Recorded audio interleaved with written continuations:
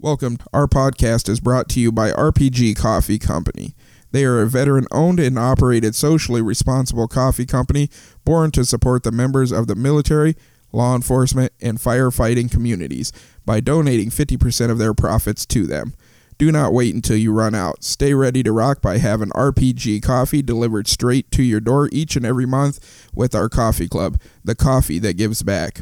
All right, folks, thank you for tuning in to another episode of Bucks America Podcast. I'm your host, Jeff Vance. I'm here today again at Black Hawk Archers here in Cuthbert, Wisconsin. Today I have a return guest. His name's Travis Ragstad. If you remember from Arrow Polar, he still retains that nickname. So what we're going to do today is we're just going to chit chat. We're going to talk about his experience on the course today and talk about his likes, dislikes, and go from there. But also kind of like a catch-up because we haven't talked in a while. And it's like, and with everything going on, that dirty little C word, we're trying to recapture what we've been missing for the last 12 months, essentially. So, Travis, how you been? Been good. I work in the emergency room, so it's been kind of crazy there with everything. We went through this weird wave of not having a single patient in the emergency room, and everybody was scared to come in. And when they would come in, they would wait too long and be half dead. But now we're kind of back to our normal, crazy, busy 10 in the waiting room, whether it's people that need to be there or, silly chief complaints. But we're back, so it was nice to get out of the way and, come up north here and shoot some arrows and get away.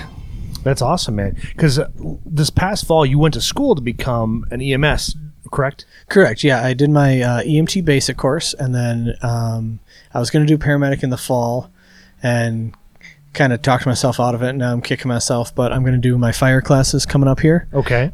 So I'll be taking entry-level firefighter starting in September, but I'm going to miss my first day for my bear hunt. So there's that. Oh, you got drawn for a bear hunt this year? Yes. Congratulations. Yeah. So how long did it take you to get drawn? I had 7 points. So okay. I'm 7 up in years. Yeah. So I'm up in D. I'll be in Grandview up by Copper Falls area. Fantastic. It's beautiful up there. Yeah, and I don't have a guide. I just have a buddy that I actually met because I asked if I could bow hunt or bow fish his little river that goes through his house. Yeah. Or through his yard. Okay. It's in middle of Windsor, Wisconsin, and it was right on the golf course, and you can't bow fish any of it. Okay. And one day I just asked, like, hey, can I access your yard and bow fish? And we went from there, and that was... Okay. That was probably 15 years ago, and now he's retired, and he moved up to Grandview, and I was joking with him one day, and I was like, so I can go up to your hut place and bear hunt, like when I pull a tag in 5 years. Okay. And he's like, yeah, of course, let me know. So he shot a bear off that property. His daughter has, and now he offered to have me, so I'm going to go up there for a week and stay at his place. He has a spare room, and that saves me $1,000. He just sent me some... trail camera footage. Oh, nice. Of a nice bear. There was a sow with 2 cubs and then 2 nice males. 2 nice boars. Yeah, Fantastic, so man. It's exciting. That is exciting. So then now, you're going to dedicate 1 week, or you're going to try to get up there as frequently as possible because the season starts the September 1st, correct? September 9th. September 9th. Okay. Yes. So it's September 9th. I'll be September 9th through the 15th. Okay. And then my little one. His birthday is the 17th, so I figured. Oh, okay. I went hunting last year on my wife's birthday in Texas, so I should probably be here for my son's birthday. Yeah, you might. Probably got some heat for that one last year, didn't you? I definitely did. But I shot 2 hogs, and that was the first time I ever did that, so that was fine. That's awesome, man. At least you came back with something. Yeah. That's pretty exciting then. So then are you going to be going with both gun and bow, or are you going to stick well with just one discipline over the other? Well, my heart is in bow hunting, but this year with everything crazy going on and the amount of time I had, I sighted in right here today before the shoot. So I just put a tape on my bow just to get through the shoot, but I think I'm going to tweak some stuff and even thinking about getting some heavier arrows because right now I'm shooting the gold tip velocities. Okay. So they're pretty light. So I'm thinking about getting some heavier hitter and heavier arrows, but As of now, we're kind of just going to play it by ear. I'm thinking about taking my 7mm or my 30-06. Okay. Just got rid of my 7mm 08 to my nephew, but so I'm thinking about taking the 30-06 and the bow. Because I don't want to mess anything up. Understandable. I have a friend of mine, Ryan Nordahl. He's been on the podcast a few times. He got drawn finally for a bear too, and it's like he lives over by Osseo, and I asked him, it's like, if you shoot something, you let me know, because like I will drive up, because it's like I don't know if I'm ever gonna have an opportunity to butcher something, but he said that like there's some prime boars that he's gonna be hunting at, so it's only like a 2-hour drive or something like that. But I told my boss is very lenient, so it's like I told him, I was like, I will put in a request and see if I can bounce, and I'll get over there real quick, because I'm sitting at like almost like 130 hours of PTO time now. So it's like, and I bought an extra hours for PTO just in case if somebody got sick or something like that. So, and I'm still healthy, so I don't have to worry about it. But now I've saved it. I've saved it all between now until, I'm hunting Vernon County in Wisconsin. So I'm going to be hunting until January 31st. So I was like, I'm going to take advantage of the time I have, and especially like the hunting property, like literally 15 minutes away. Well, actually, two properties, like one's like 80 acres and almost 227 acres. So it's like, I just don't know who all's hunting, but man, I'm excited for it, dude. Because how far north is that from Madison? So from where I am, it's about 4 hours and 45 minutes. Okay, so it'd be like 6-hour drive for me to get up there. So I may not be able to jump in on that one, but I just like it's exciting me, because it's like I don't know if I'll ever get drawn to hunt or not. Yeah, but that's pretty exciting. And then I interrupted your story because you're going to become a firefighter, and like we're getting fire classes now. Does that open the doors up to become a volunteer? So right now I am a volunteer with Poinet, the town I live in, just north of Madison. So I'm an EMT there, and now I'm on the fire side also. Okay. So I'm doing that.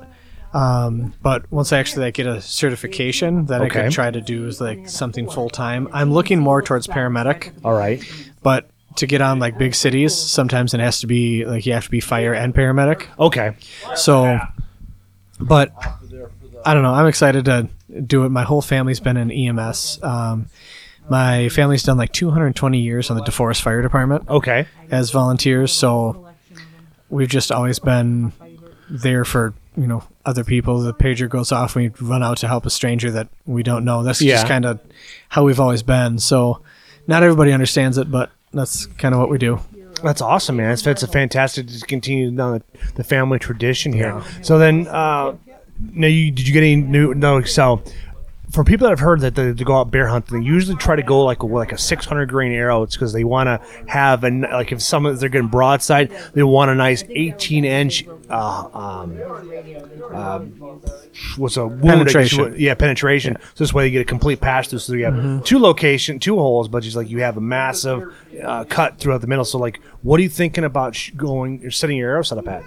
So right now I don't know the current grain, but I have 29-inch gold tip velocities. Okay. And they're, light arrows for shooting because I'm only at about 55 pounds. Okay. So as much as I do want to go with a heavier arrow, I would have to change everything drastically. My bow's shooting so slow right now at 55 pounds that on one of the targets out here, I shot a 38-yard target at 30 yards, and I went right into the dirt, like completely shot underneath it. Okay. So, if I'm off by a few yards, I'm off by inches. Mm-hmm. When I was shooting those speed bows, it was nice because I could shoot, 20 to 35 at the same pin, basically. True. And I'd be off, a few inches, not even. Okay. But now, you're off 5 yards, you're off 3 inches. Mm-hmm. So, so I don't know about. I know I wouldn't be able to get as much range as I do with my arrows now. Okay. Like with the HHA that I'm using, the Tetra. Because I feel like by the time I get to the 40, 50 yard mark, my sight's going to be all the way down, with my slow bow. So it's a great bow. I'm shooting the Matthews Halon 32, but like I said, I'm shooting at 50 pounds. So I have a 29-inch draw. It still moves all right, but it's not breaking any records. So True. If I throw 200 more grains on, I feel like I'm shooting the dirt at 10 yards. Yeah, you're going to really have to spend some time on the range to get because we're only looking at 15 days out before the season starts. Right. So I'm thinking about just sticking with what I got, but at the same time, if I hit a bear for the first time in 7 years, first time ever bear hunting, and something went wrong or it didn't go in all the way or stopped in the shoulder or something, I'd be beside myself. Yeah, at least the nice thing is you're gonna be bringing your bow and a firearm, and, Right. and I'm assuming you're bringing a sidearm as well. Yeah, so I'm taking my 357. It's only about 5 inches, but just something to have. I have a Glock 43 or 48. I'm sorry, and 9mm, but I think I'm gonna stick with the 357 Yeah, for a little more. 357 is probably a oomph. good idea. Right. I don't blame with that. I think I'll stick with that, and I think we'll do okay. But like I said, I sent a check up north to that guy, and his name's Jerry Neese, and he's a wonderful person. And he's been baiting all year for me. Okay. So he started in about, I think, mid-June, and because this year's bait first, that's why I wanted to do it. Okay. So I didn't want to run dogs. Okay. Nothing against it. I just want to sit there in my tree stand. I don't want to chase after a bunch of hounds. So we're gonna do that. He's set everything up and have a place for me, and I think it's gonna be pretty cool. Save That's a lot of awesome. money too. Now, I didn't know you can actually run dogs in Wisconsin for bear. Yeah. So they do it bear first or bait first. It goes year by year. Oh, So okay. last year was bear first, and now this year's going to be bait first. Okay. So they kind of stagger it. So, you're not sitting in a tree stand while people run by with hounds at the same time. Fair enough. So, and I think it puts a lot of pressure on the bear too, depending on the area you're in. So I'm excited for the bait first. I think that's a wiser decision on that because it's like. Because for those who don't hunt bear, don't understand, like bears are very, very elusive creatures, and if you shoot a bear that's 30 years old, this thing is not an easy thing to find. And even bears to this day, it's like you could be walking by a bear, and you can have a bear walking by it, and you wouldn't even know it because even though they're a big 300 to 800 pound animal, they're very soft paws and they can move, and that they have given their paws this way you don't necessarily hear a twig break, and so it's not an easy thing that happens. It's similar to like with hunting cats, big cats, because you're not going to see them. They're going to see you before you see them. But I've talked to other hunters in other parts of the country that have been able to see the cat before the cat sees them and put an arrow in them or shoot them based off of if they have a tag or not to fill. So it's not a barbaric thing to use dogs for those who think it's a archaic thing to use, but it's like it's you have no idea how you're going to find these bears. And Right. it's like and if you have a bear sneak up on you, man, it's like you better hope you have some way to deter it, because otherwise you might be bear food. Yeah. That's why I'm planning on staying in my tree stand. Yeah. As long as I can. So the bears don't get used to humans. Or so they do get used to humans. The guy asked me to send up a shirt that I wore all day. Okay. So I sent him one of my T-shirts, and he Okay. put it out by the bait. Interesting. So in the pictures, you can see my shirt that I've worn for a day or two in the pictures, and they're like getting used to my scent. I gotcha. And of course, I'm also a scent snob, so I have my scent bag and my soaps and my everything, and Yeah. I'm one of those, like, I won't go hunting if I don't smell like nothing. Yeah. I don't like scent covers. I don't like earth. I would rather smell like nothing than something. I gotcha. I think for how many years those scent wafers have been around. Now, this is just me thinking and talking. I have no evidence to back this up, but I'm thinking, everybody's used those earth scent wafers or whatever for years. Yeah. Like, maybe now they think of that scent with a human. Okay. And it kind of goes the opposite way. My buddy is a chain smoker and smokes all day, but deer don't put cigarette smoke with human scent. Wow. So he's been in the ground blind with deer walking by him at 7 yards with a cigarette in his mouth. Yeah. And they don't care. Yeah, same thing with my dad. My dad's been a deer hunter since the 80s, since the 70s. Always been a smoker. That's how he's bagged some of his. He doesn't have a lot of bucks underneath his in his house, but he's got a fair share of does and stuff like that. But yeah, it's weird in how deer will disassociate stuff. It's like even like I myself, I use those scent wafers, but Yep. I use the real earth. But we've never been caught by smell. It's always been line of sight where like we're set in some place where they can see us, and it's like when they come up behind us, and it's like we're calling incorrectly because we're calling forward. Well, of course, the deer's going to come behind us. Right. Now, if we're calling behind us, the deer's going to come to where we want them to be, and that's just the mistakes you learn. It's like it just happened to my wife and I a couple times sitting on the ground, and we learn from that and go from there. But it's like then after we had those busts, then it's like we figured out what's what we need to do. Listening to good old John Dudley, it's like there's like you get up in a tree stand, you turn around, you call the opposite direction, you do as loud as you possibly can to carry, depending on how heavy the wind is, like how fast it is, because that wind can shift a sound real fast. Because there's been times where my wife and I used to hunt at, we could be 30 yards apart from each other and you couldn't hear either one of us grunting or bleeding. Yeah, it's weird, and it's funny you, especially talking about bear hunting, bringing up John Dudley. That man is insane. Have you seen any of the videos of him taking his boots off and stalking a bear barefoot? I've heard him on the podcast. Never watched him on YouTube. Wow, I will. Sorry, John. I'm staying in my tree stand. I'm not doing that. Yeah, that's insane. Considering that's what he does, and it's like he understands the animal so well. It's like I can understand developing that kind of confidence and doing that. For me, I'm the same way. It's like I want to have enough distance because if I make something wrong, if something goes hanky, I want to have enough distance. So this way I can either grab a bear spray or a sidearm or a firearm. So this way then it's like this animal's going down, and it's like I don't want to be the end result of pissing off a bear, and it's like I'm going to be able to bear food, Yeah, just the way he talked about it, that video that I was watching, he takes his shoes off and he's like, okay, this is what we do. I was like, absolutely not. Yeah. He's in the middle of an open field, like crawling towards a bear, and anything can happen. I was like, nope. I don't even want him closer than 20 yards. I want to put my 20-yard pin on and shoot. I don't want to have to, shoot to defend my life. I don't even want it to know that I'm there. So I gotcha. But I think it's going to be a good time.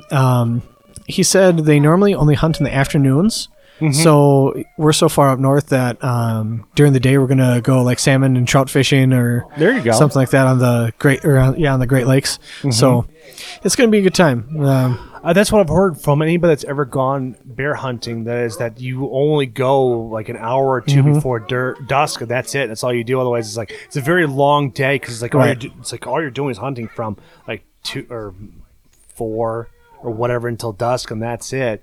And then you have this whole opportunity. But at least you're gonna take it. You're gonna maximize the experience. Yeah, and I'm just excited for all of it. I have just, I don't have many kills under my belt of anything really. I've shot plenty of doe. I got a nice 10-pointer about 2 years ago that I got all on film. Mm-hmm. But as far as that, my brother and I have been doing food plots and all that for years, and my brother's on this kick of 160 or bust this year. Oh, really? But we also have this goofy 6-pointer, and I'll take a small goofy 6-pointer to get him out of the herd. Mm-hmm. Mm-hmm. I use venison burger for every meal all year long. Okay. So my brother, when he was in school or even when he came back, he did 2 tours in Ramadi, Iraq as an infantry marine. Okay. And lost a lot of people in his group. And he never really talked about it, never acknowledged it until about 2 years ago, and he got out of the Marines in 2009. All right. I was a senior in high school. He got out and never acknowledged it. People would say, thank you for your service, and he didn't want any part of it. We'd be at a banquet, and they'd say, at the beginning of it, everybody stand up if you've served. And I'd look at him and nudge him, and he'd be like, you look at me, I'll kill you. I'm like, oh, okay. But now he's kind of coming around to it. He had a problem with it because of like what they did and what they had to do, and these people are killing these people, and the Americans show up and they kill them. Oh. So he's like, we just stepped in the middle of a civil war, and now we're shooting at both of them. So he never really like got into it, but now he's got a new truck, and he's got the Marine license plate that says M4 M203 for the gun with a 203 grenade launcher underneath it that he had. But anyway, hunting was always his thing. All right. He got out of the Marines in 2009, and he was like, I want the newest Matthews. This was funny. He wanted the newest Matthews, which was the Z7 at the time. Okay. And so he gets the Z7, gets all these arrows made up. He has the newest bow out there. He's excited. 2 weeks later, watching the Outdoor Channel, new Matthews Z7 Extreme, and he was like, son of a... He was so mad.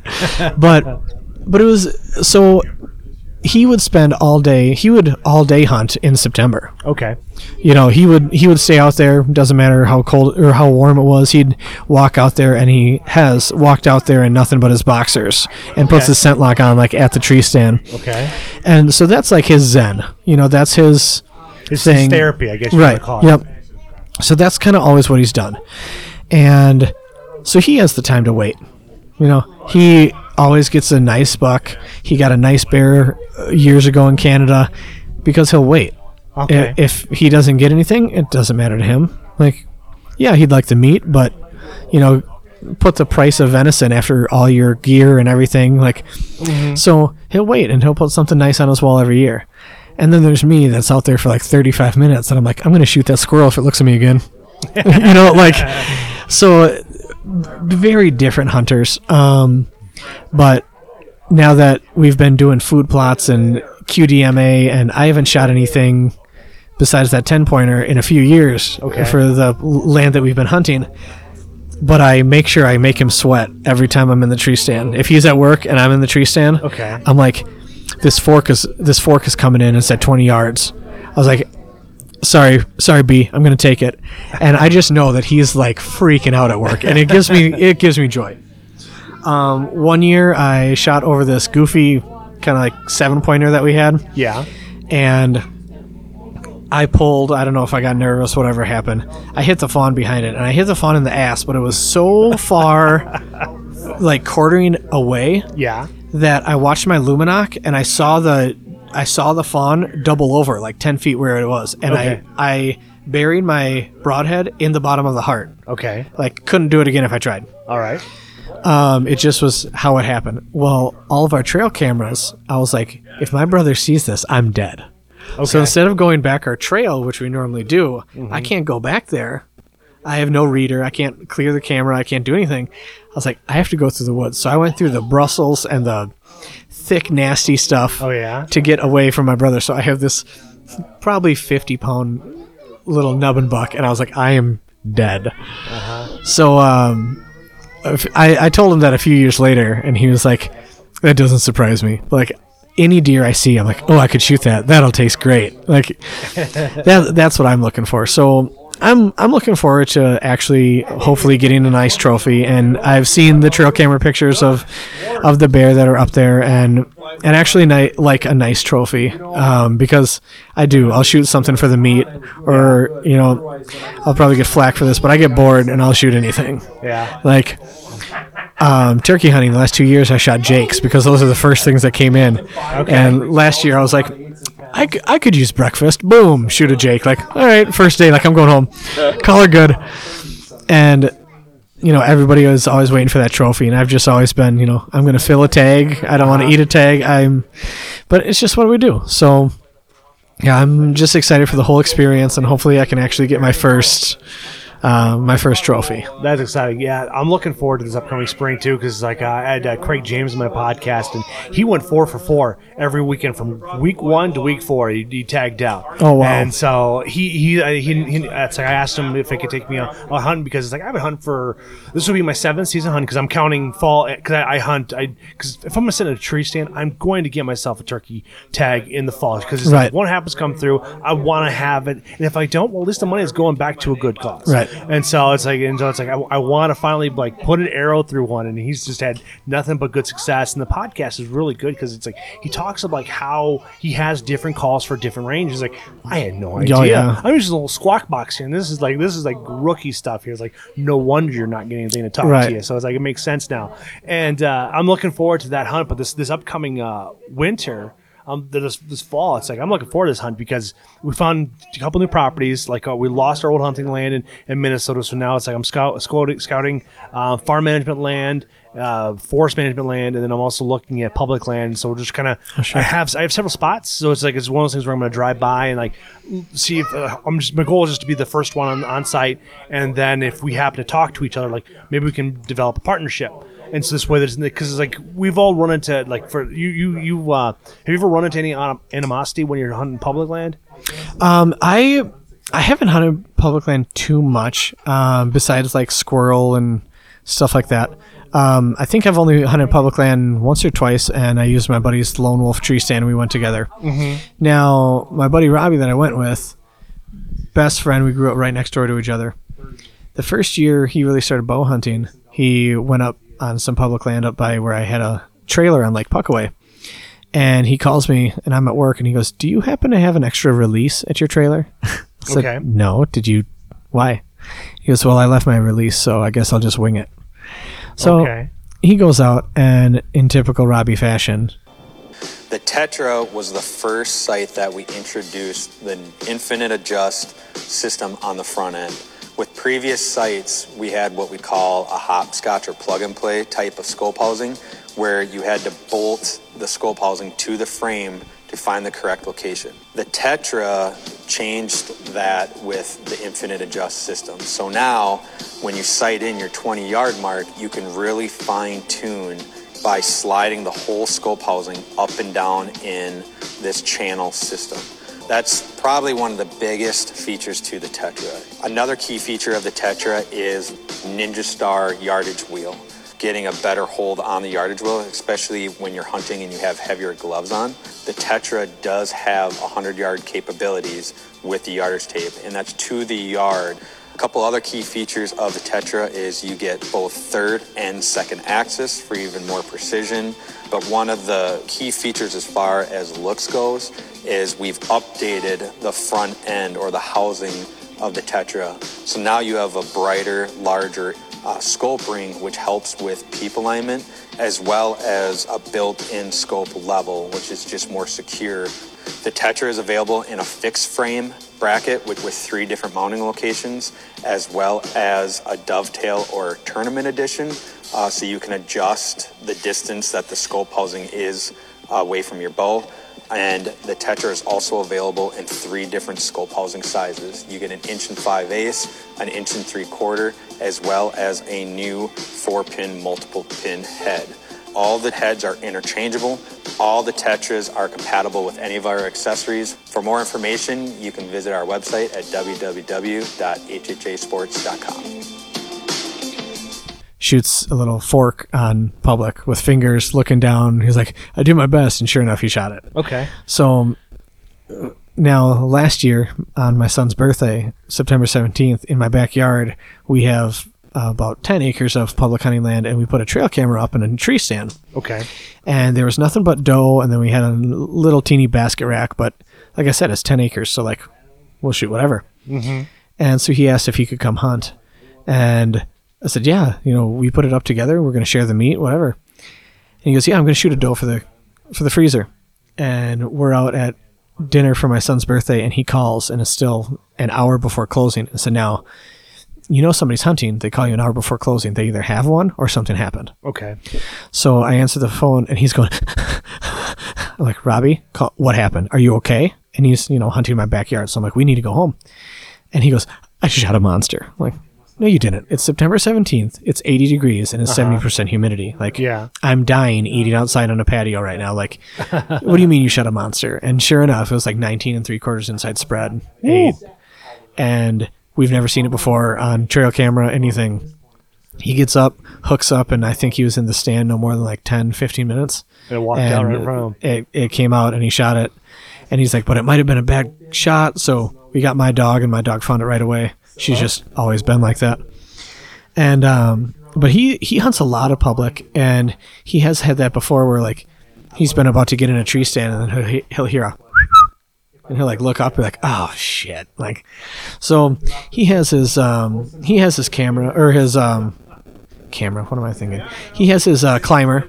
Yeah. And he'll go around, and he said that is, especially you access an area that has multiple parking lots. Okay. Where he's like, "Oh, there's nobody here," and then he'll walk 200 yards and find a nice spot, and there's somebody sitting.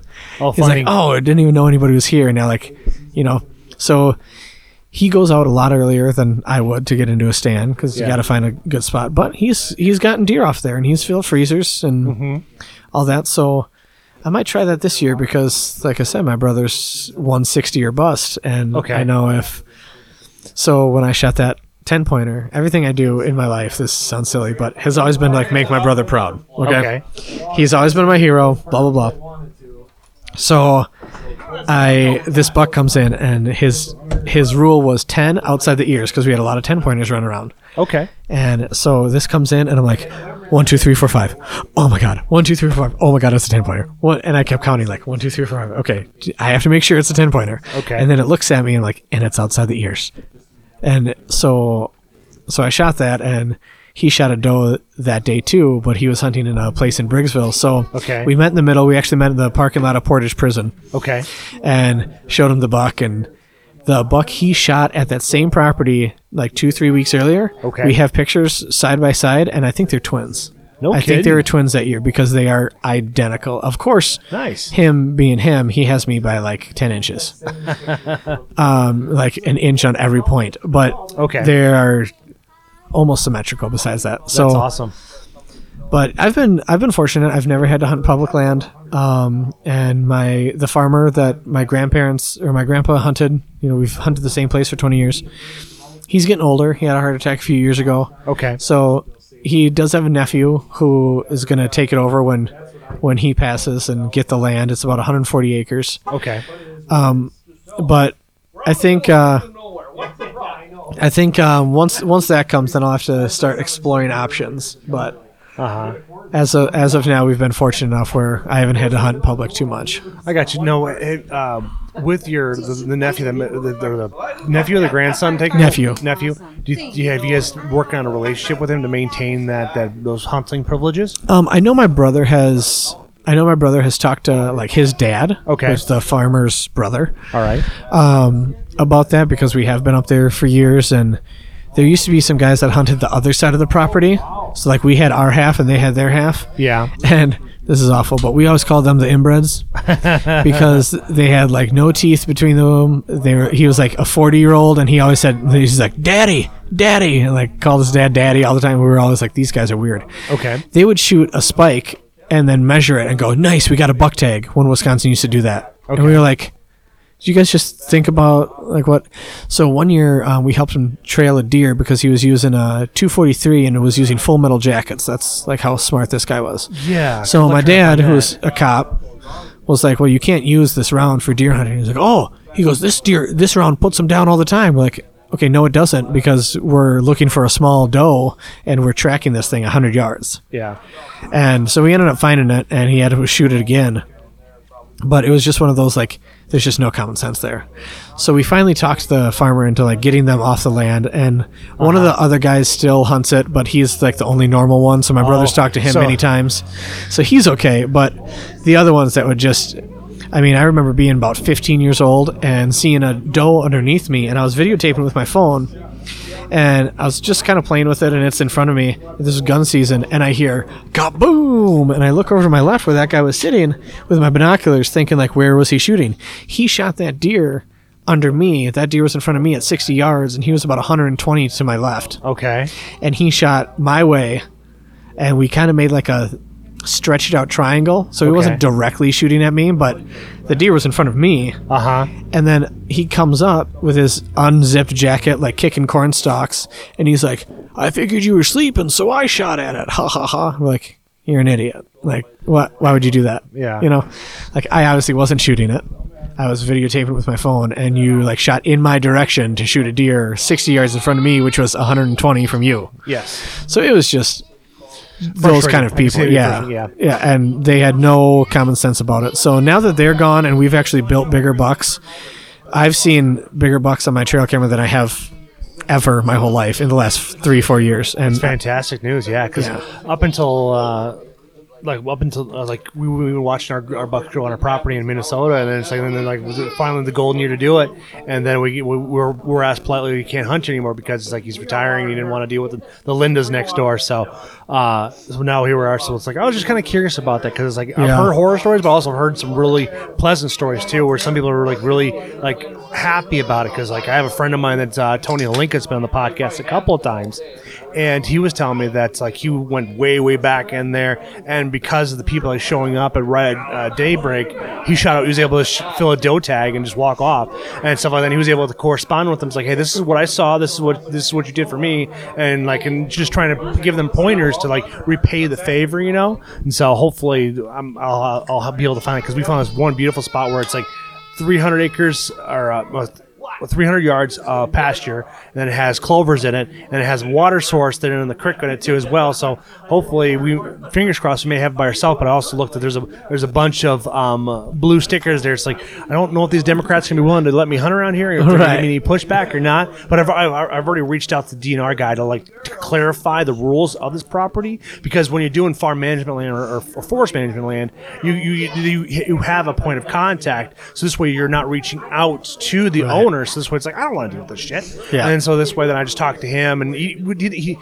wasn't able to tell me if anybody else hunts it, but he just told me well, this is where you can only park in this area right here, and because there's one spot that's developed that has a farm on it, but it's no longer active, and it's like, well, it makes more common sense to park here because there's not a lot of. But then as I'm looking through the pasture, there's more than one spot where I can pull off and park a truck or a car and not have to worry about it, because it's like you said, just park someplace safely, and then you'll be all right. And so it's like we were figuring it all out. So as the nice thing is only 15-minute drive. So when my wife and I get off of work, when she's off of work at 5, we can go out there, we can glass that edge and kind of figure out where we want to go. And the nice thing is that there's a creek bed that sits nice and low, so we'll be able to get in one spot and walk around, and especially in the morning when the thermals change, because it's like if we're setting up in the trees there, the thermals are going to go straight up that hill. Well, if we're sitting below that, we're like, we may be in a good position for it, because it's one of the things, like, I'm so used to hunting kind of like flatland out in Minnesota, southeastern Minnesota.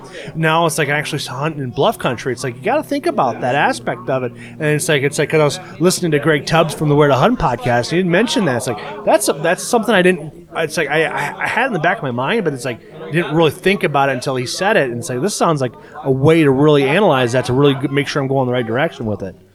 Yeah, there's definitely a lot of variables too when it comes to public and how you're going to get there and who else is there. And my buddy that I used to work with said that the public land he would hunt, all of a sudden he would just hear like a lady calling for her dog. Like she would like park there and like run her dog through there.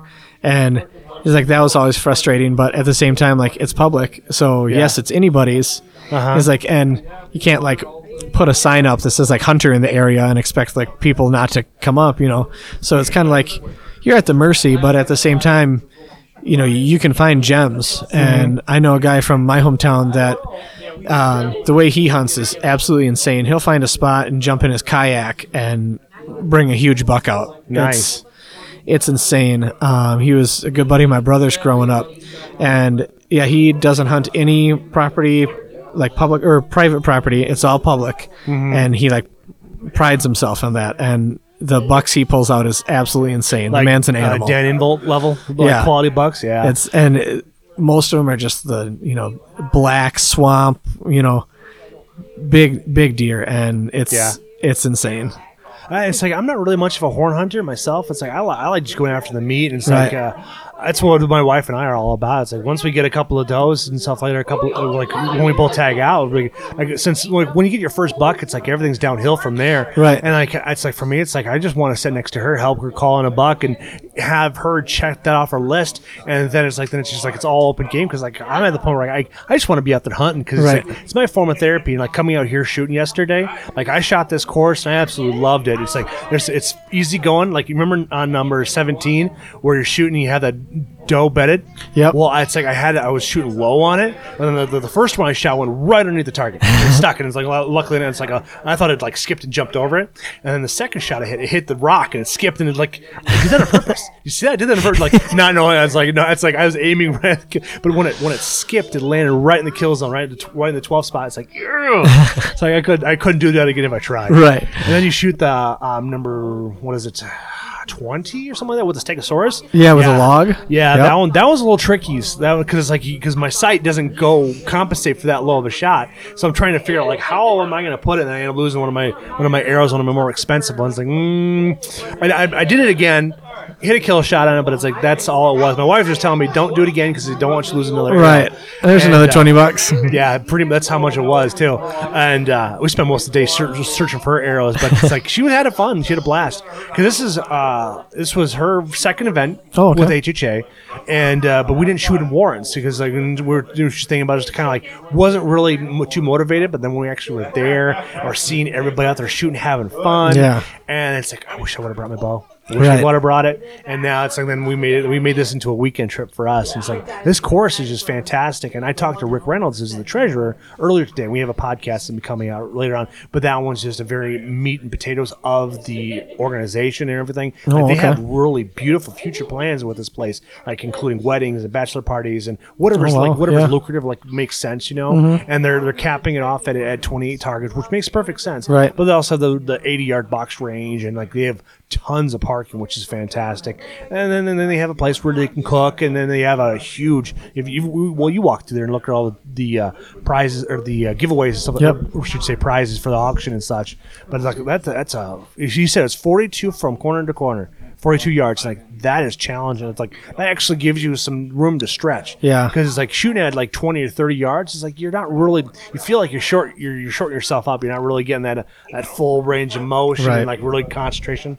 And I like this whole thing of like it's just the people they have in this organization is just fantastic, and we're probably going to be over 100 for the weekend, which is a fantastic 100 shooters. Yeah, that's awesome. And I think today alone we're at 70, I believe. I haven't got the final total. Just today? Rick. Yeah, just from today. Because I mean it's gorgeous day out there, but I heard that there's not a lot of wind going through there, but it is nice to have that nice canopy though. Right. Yeah. It's a kind of a nice trade-off, but without wind, it traps all that humidity in there.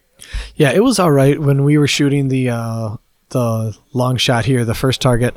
That's at like 62 yards, the big moose. Standing in that sun was hot. If this whole thing was outside, especially running around with my 5-year-old, I don't think we would have made it. But being in there, even though there wasn't much air moving, just being in there and out of the direct sun was a big deal. And I'm just happy to be here. I'm just happy that Chris was able to expand and do this, and there's going to be even more shoots next year. Yeah, I'm excited about that. Just even 100 shooters, $20 a pop, like that's awesome just for the cause. Yes, and all the things that have donated, like the hats. I've included koozies and stickers. Yeah, I brought. I have one of our sponsors here is the RPG Coffee. They're based out of, they have two spots. They have one in Maple Grove and they have one out in Boston. And Nathan France came in yesterday. We recorded a podcast. It's already live already. Because that's what I was telling you yesterday. It's like if you want that talks about RPG and like the whole mission behind it, like and how their whole mission is about EMS, firefighters, police officers, veterans, and all the whole nine. Because they built in a 50% profit margin. So this way, 50% of the profits go to some type of a fund. That's awesome. He set up over here, set up his coffee and stuff like that, and all the proceeds that they made, handed it all to Chris. That's awesome. I have no idea how much they made, but it's like I gave coffee to Mark, which is I think the president or something like that. I got some goodies for you too as well, and awesome. And like there's awesome prizes here too. It's like and like there's really cool bows in there. I thought that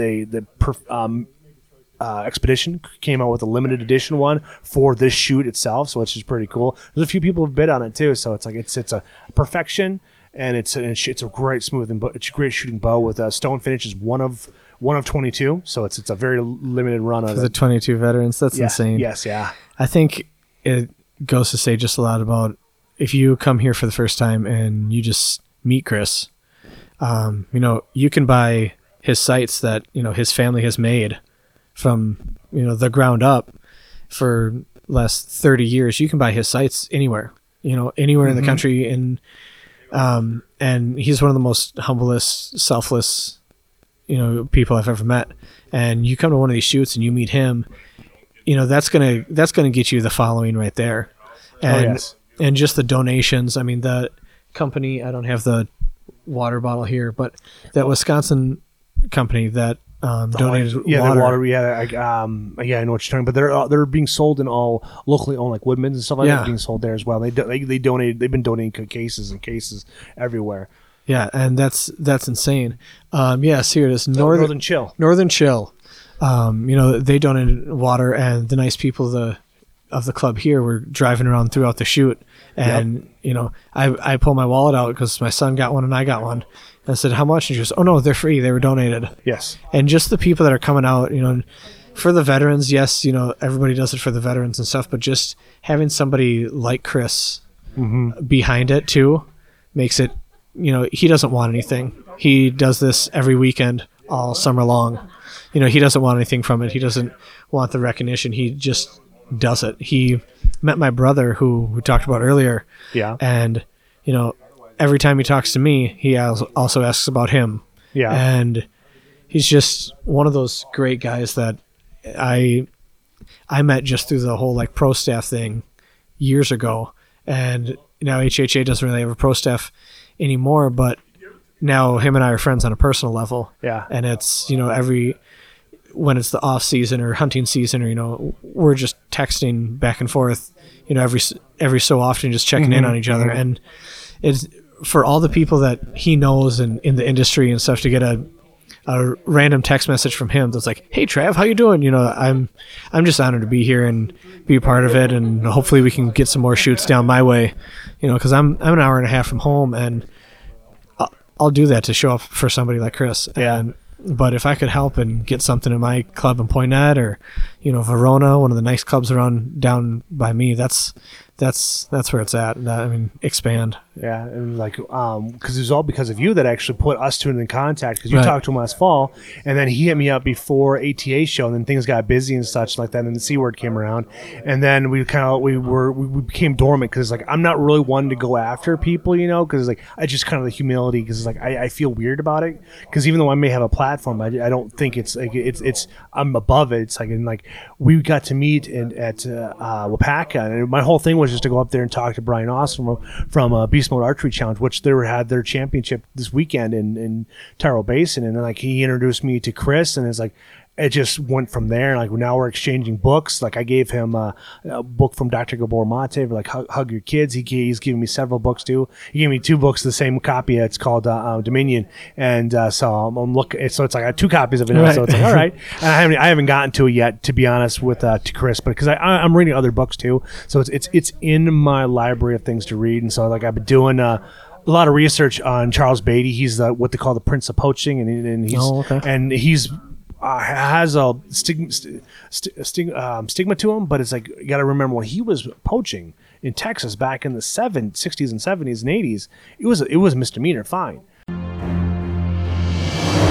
Hello, we're at the 2020 ATA show at Veteran Innovative Products, an all-American made and manufactured broadhead. So we've got a new one for 2020 called the Combat Veteran 4-blade. As you can see, 4 blades. Got a lot of the same high-quality materials we use with our original 2-blade Veteran, but the Combat Veteran has a different deployment system. How it deploys is you just squeeze a little bit on your main blades, okay? Those compress, and then the broadhead opens. It still has our momentum management compressible blade technology. So the cutting diameter is 1 1/4 by 2 inches on this when deployed.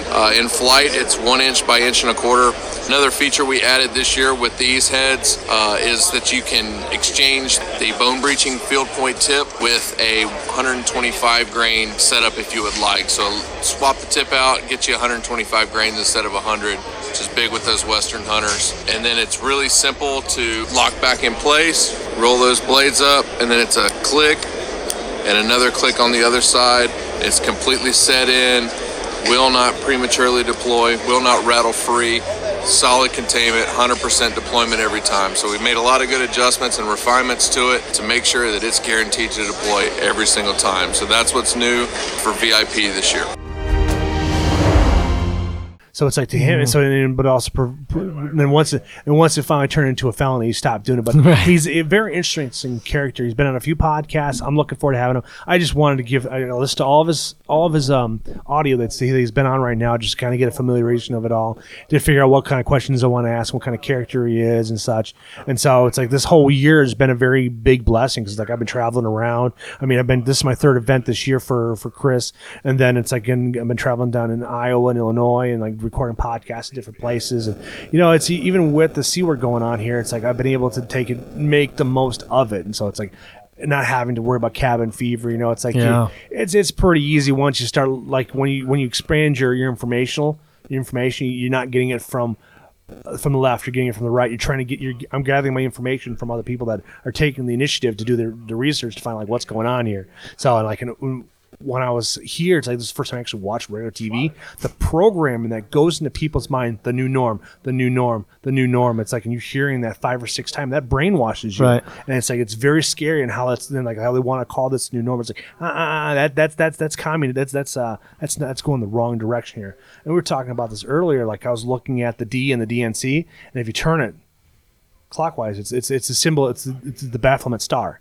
And I couldn't believe it. It's like we're talking about like because Chris and I get into some biblical discussions, but it's like, there's a lot of evil going on. Like, and you look at the lack of leadership in Minneapolis and Chicago and any place that's run by the blue, you're reckoning that you're seeing that right there. And it's like you see this organization called BLM, and you dig deep into it. It's all about funneling money into Act Blue from Act Blue, and it's like it's not a good thing what's going on here, because we're being undermined, and if you're only getting your news sources from 2 or 3 different sources, you're going to have a blind eye to everything. You're not really going to be open to everything. Right. But then again, I think I just comes down to all the psilocybin I've done in my youth. Well, the way I look at it is it's all like smoke and mirrors. You know, when you look at different things happening and then what they're covering, you can't tell me that for 24-hour coverage since March? Yeah. Earlier than that, CNN has 24-hour coverage of the coronavirus. I haven't heard many other stories, headline news, breaking news. Mm-hmm. Anytime I turn it on at work or wherever, it's the coronavirus. Yeah. It's like, what else is happening? There's more to the world. There's more to this country that's happening at the same time, but it's 24-hour coverage of that. Yeah. It's frustrating. But anyways, we can get off that rant. But with the hunt coming up and stuff like that, is there anything that you've learned that was like a eye opener when you started like researching hunting bear? So I started looking into it a few years ago when I knew that my points were going to be coming up in a few years, and there is just so much. It kind of reminds me of like the hog hunting in Texas. Okay. Hog hunting in Texas is like, if you have the land, you can charge a redneck from Wisconsin to come down there for $400 or $500 and shoot 2 hogs. Okay. But anything I heard from people that actually live down there is like, you could go to the farmer next door that doesn't have outfitter service, and he'll give you money to shoot his hogs. You know, so it's like, oh, well, that sucks. Like, I took care of a patient that was from Texas, and I told him that I was going down there, and he started laughing, and that's what he told me. He said, people make a killing off of you guys. So there was 15 of us that went down there. 15 times 400. Wow. You know, just our group, and they are packed all year long. Mm-hmm. So they are making a mint. But like I said, you go next door, and, you know, they'll pay you to hunt bear. And then I know people up north that will check their trail cameras and be like, oh, more black ants. And like, to them, like, bear are annoying because there's so many of them in certain parts. Especially if they run livestock on their property as well. Right. And so if you have property and you have a bear problem and you want somebody to take a bear, you know, it's not like you get a bear hunt every year, you know, especially in Wisconsin. It took 7 years for me. Okay.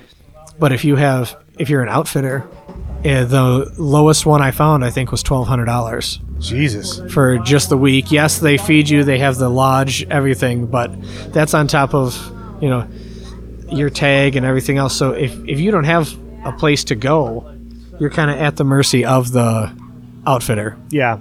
And you know, that's just hunting. So now you only hunt in the afternoon. What are you going to do? You hang out with an outfitter that you don't know. You know, yeah. I mean, I'm sure, you know, we're all hunters, we're all outdoorsmen. I mean, I'm sure you can have a bunch of beer and have a good time with any of the outfitters. But I really lucked out that my guy Jerry is letting me hunt up there. That, you know, we're going to go fishing, and he's getting older, and he said he can't do much, you know, as much as he would like to. So I said, you know, you're letting me hunt up there. I'll help you with whatever you want for the week. Yeah. You know, I'll work all day until we hunt. I don't care. And so that whole aspect has kind of cracked me up of the whole if you're an outfitter, it's so lucrative, and especially I feel like that's how it is anywhere now. You can lease land for $1,000, $2,000 just for the hunting season. You know, anywhere. It's not that easy to just knock on doors and get access to 100 acres anymore. That's how my family's hunting properties that, knock on doors. Onyx is helping a lot because it's opening the door of, knock on the door and somebody comes out and goes, "Oh, are you Mrs. Smith? You must be Mrs. Smith." And then, talk like that. So you can still do it, but if people are realizing that, there's money in hunting, and, somebody has a nice bow, that they have $1,000, Yeah. So there's money in it, and just like anything. So the fact that I was able to find somebody that, offered his own place, and he put the tree stand up for me, and he's been baiting the bear, and, I feel like one of those African hunts where you just jump off the Jeep and they put up the shooting sticks and you look through the scope and pull the trigger, and then they take care of everything. Like, that's kind of what I feel like is happening, but you won't know until you get that week up there, and you can find out it's day 7, and it's like we're like 3 minutes till shooting the hour, and like, well, I gotta figure out how to get back up here again. Because your tag is good for how many weeks? How many days? That I can't remember. I just know that I took those days of vacation, so those are my days. It's like, hopefully it's make or break, but I'm sure if it doesn't happen, I'll be driving up one day at midnight to hunt in the morning. Yeah, or you're taking off at noon to hopefully get there at 2, or as you said, it's 4 hours away, so you have to be leaving at 10 o'clock in the morning to get there, get set up, and get prepped, and get out there, and hopefully you don't spook him or her. Well, because it's only a boar tag, right? Correct. Okay. I believe so. Yeah. I think it's only a boar tag all around. So yeah, because they still have young cubs too. Yeah, because you mentioned earlier on the podcast, you said there was a sow that had a couple of cubs out there, which is good to see, because she was able to get bred twice, and they haven't been eaten since everybody woke up in the spring. Right. Yeah. So yeah, I'm really excited for the whole experience. I also haven't been up to that part of the state really much. Okay. I used to grouse hunt up in Sainer, Wisconsin, like St. Germain area. All right. And I used to say that I've killed more pine trees than anybody. I mean, we used to walk down ATV trails, or like old logging trails. Yeah. And they would get up, and by the time you shoulder a gun, you're shooting through pine trees, and you're like, did I get it? No? Just pine needles everywhere? So that's kind of been my only experience, and I haven't been up there doing that in about 10 years. So I'm excited. I'm also looking forward to going to Copper Falls State Park, which is up there. Yeah. It has a bunch of waterfalls. It's absolutely beautiful from anybody I've ever talked to. Yeah. So I think I'm going to do that. I'm also going to be videotaping. Fun. So I'm bringing my camera arm, my Canon, and my GoPro, and I'm going to bring my friend's GoPro and have a few different angles, and hopefully I'll get the whole thing on film. So hopefully next time we talk, I'll have a video to tell everybody to watch. That would be exciting, man. I'm looking forward to that for you. I'm hoping everything works out for you there. Yeah. But I think and then I just got to say again, thank you for Black Hawk Archers here in Custer, Wisconsin, for letting us record the podcast, let us host the shoot here, and like they're growing in all the right directions. So it's like, thank you again for all that. Do you have any words of wisdom or anything you want to say? No, just shoot straight. There you go. Yeah, exactly. Aim small, miss small. Thank you, everybody, for tuning into Bucks America Podcast. You can find this on all the major programs out there, so you can't miss me. But thank you for tuning in. You guys have a great day.